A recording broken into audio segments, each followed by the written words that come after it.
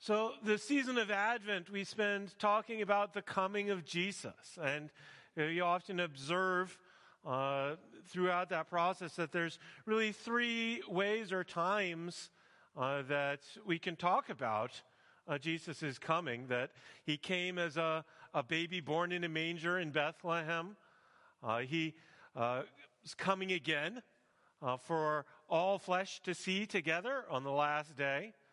And he comes to each of us in our own experience, in our own lives, through his word and sacrament.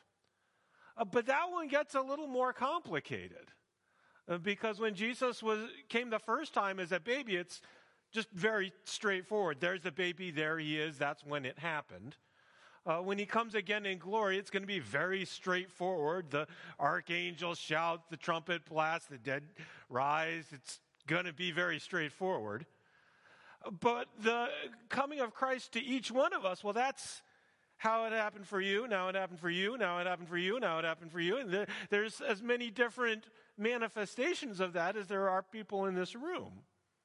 So how does Jesus actually come to us is a question of Christ's coming that we can dig into more. And the theme for the Sundays this Advent is to look at the fourfold expression of Christ's coming that we have in the Gospels, Matthew, Mark, Luke, and John. Because how does Jesus come to us? Well, largely through Matthew, Mark, Luke, and John. That the four Gospels supply most of everything we know about Jesus. We learn about Jesus from what Matthew, Mark, Luke, and John tell us about Jesus. And so a great way to think about Advent and what it's all about is looking at this fourfold expression of Christ's coming as a child the first time and how that has come down to us in the unique ways Matthew, Mark, Luke, and John each express it. The unique way they each introduce us to Jesus and his life and his life's work, and the unique ways they interpret that significance for us. So last week, we looked at Matthew's Advent, how Matthew introduces us to Jesus, which highlighted Jesus' coming as the fulfillment of God's plan. Jesus came true man, not just any man, but the son of David, the offspring of Abraham, the fulfillment of God's plan and promises throughout the Old Testament.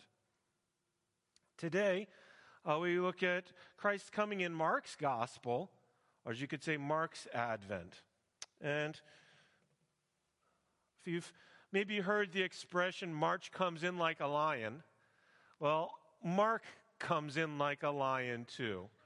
Full of action and power, showing Jesus as the coming king, who, by implication, calls us to prepare the way and get ready for his coming. You might even say, hunker down, gird your loins, brace yourself, because he's coming.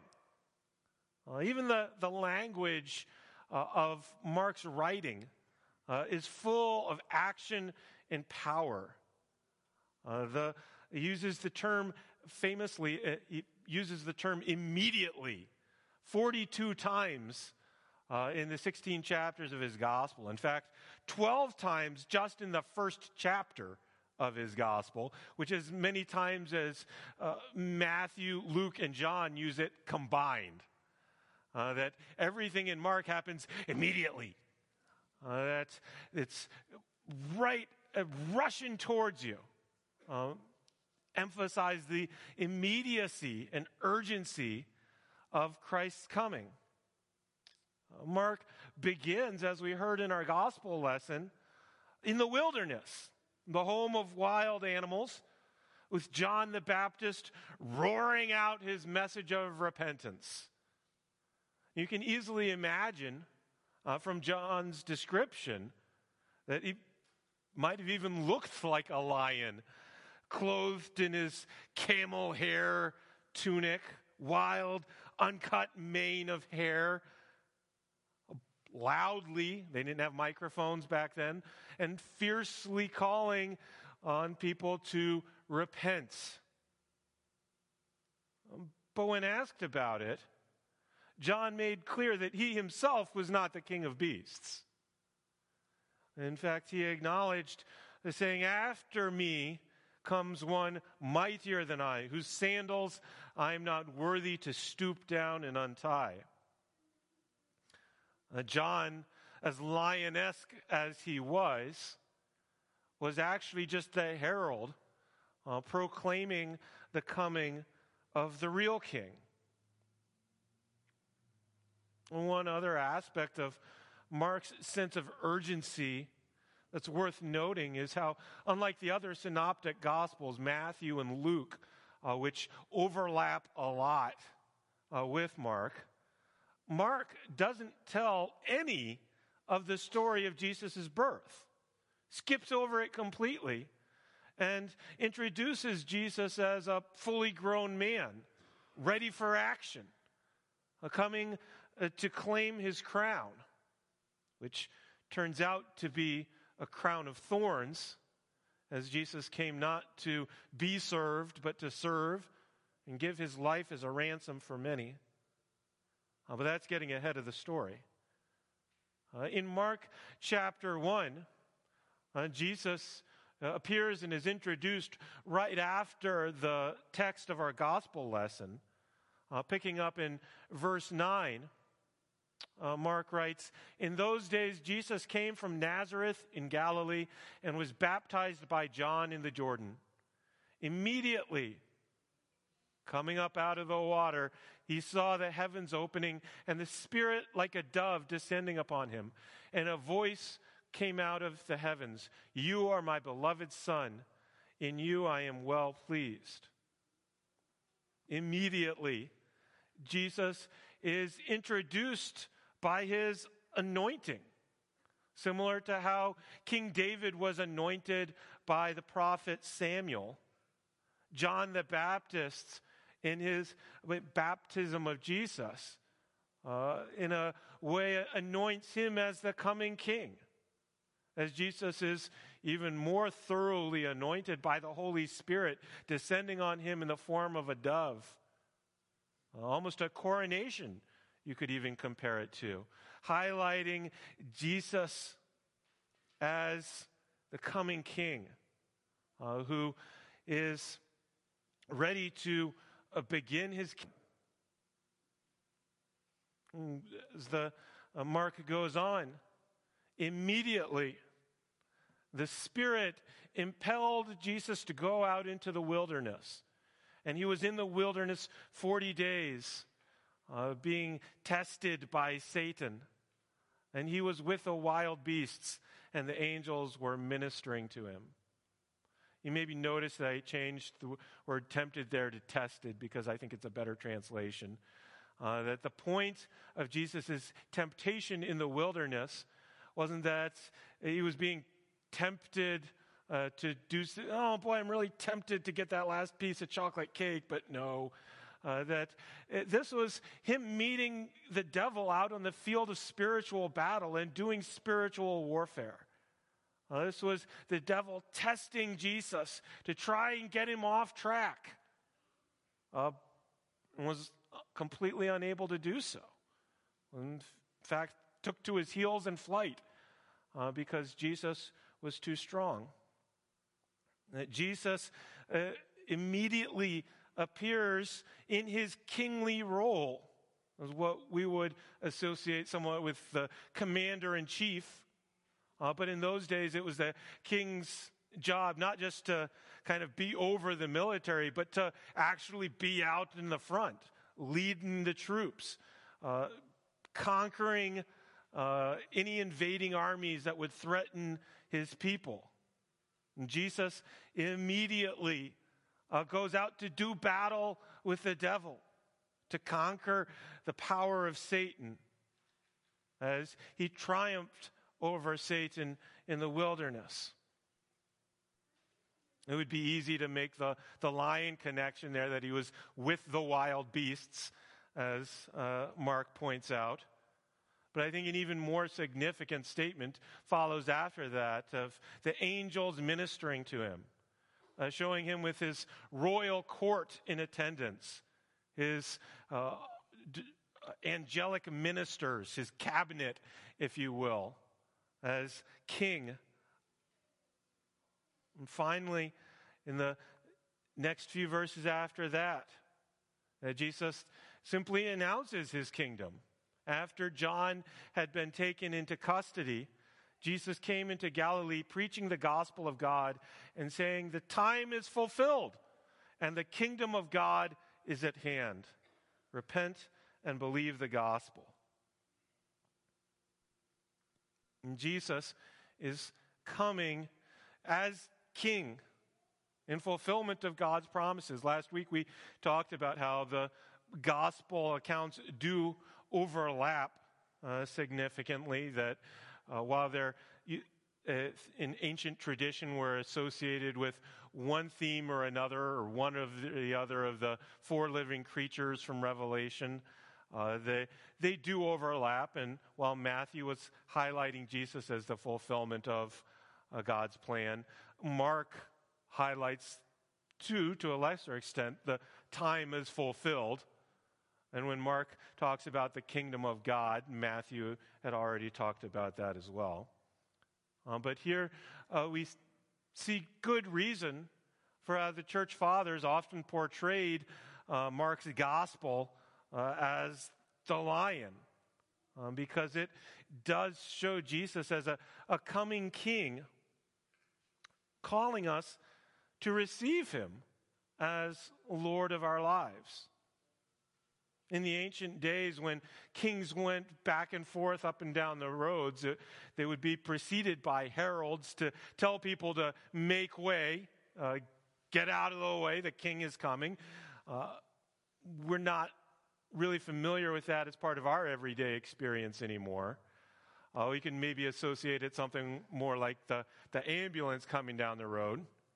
Right? When you hear the sirens behind you, you know, better pull over.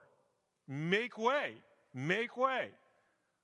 The ancients would have had a similar understanding of what happens when you hear the herald behind you announcing that the king is coming.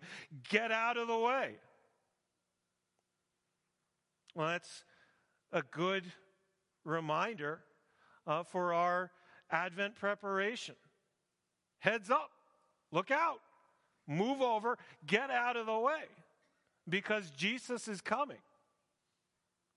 And that may seem like a little bit of a darker view of Jesus is coming, but it's not just a warning to get out of the way to avoid him, but to get out of the way to receive him and accept him, so that we would not be standing in the way of how he would come to us. Because we can easily get in our own way when it comes to receiving Christ and his blessings. We can get so caught up with earthly things. Our hearts can become so cluttered with earthly desires, and that we find ourselves unable to actually even think about, much less dwell on and be filled with the things of God. Mark's gospel,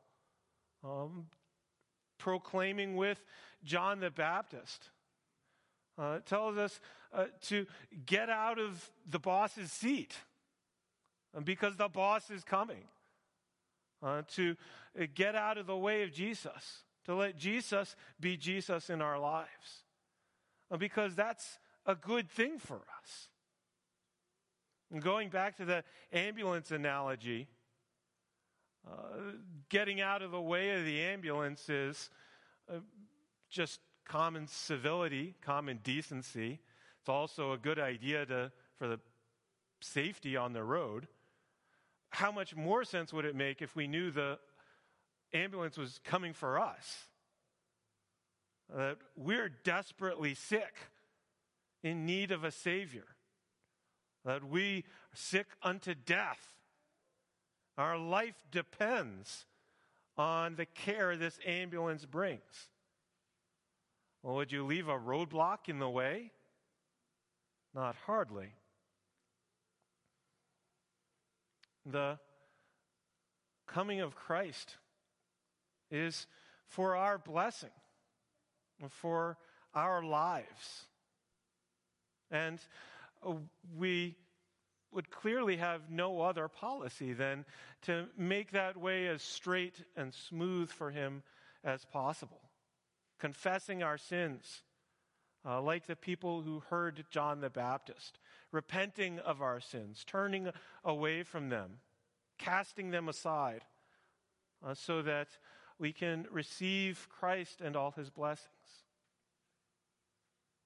When it comes to that aspect of preparation and sanctification, it can be a difficult one to talk about sometimes, because it's easy to get out of balance with God's action in ours. When the theme of making ourselves ready to receive Jesus or to prepare the way for Jesus comes up, you can easily slide into making such a big deal of that it almost sounds like Christ came to me because I prepared the way for him, that I'm saved because of what I did. Well, that's kind of works righteousness is actually the opposite of what John is really talking about and what Mark is really talking about. That the idea that I'm in the driver's seat, that I'm in control, is what we need to repent of, to get out of the way, to not try and fill that lane ourselves, but make room for the one who actually can save us. Mark really does a great job of balancing that call to prepare the way of the Lord, to make straight paths to receive him, with the equally important, more important, central idea that Christ is coming, full of power and action to bring us salvation. After all, it doesn't make any sense to say that Christ came to me because I prepared my heart for him, any more than it would say to say the ambulance came because I prepared the driveway for it. That Christ comes because he is coming. And we prepare because of his coming. It's because he has come to us purely out of his grace and love that we have anything to prepare for and any reason to prepare. It is his work that sets the agenda and determines the course of events as we respond to what he has done. In baptism, which is the opening idea of Mark, and actually the closing idea of Mark too, at the end of the Gospel of Mark, is still a part of our response today. As Luther writes in the Small Catechism regarding the significance of baptism. What does such baptizing with water indicate? It signifies that the old Adam in us should by daily contrition and repentance be drowned and die with all sins and evil desires. And again, a new man daily come forth and arise, who shall live before God in righteousness and purity forever.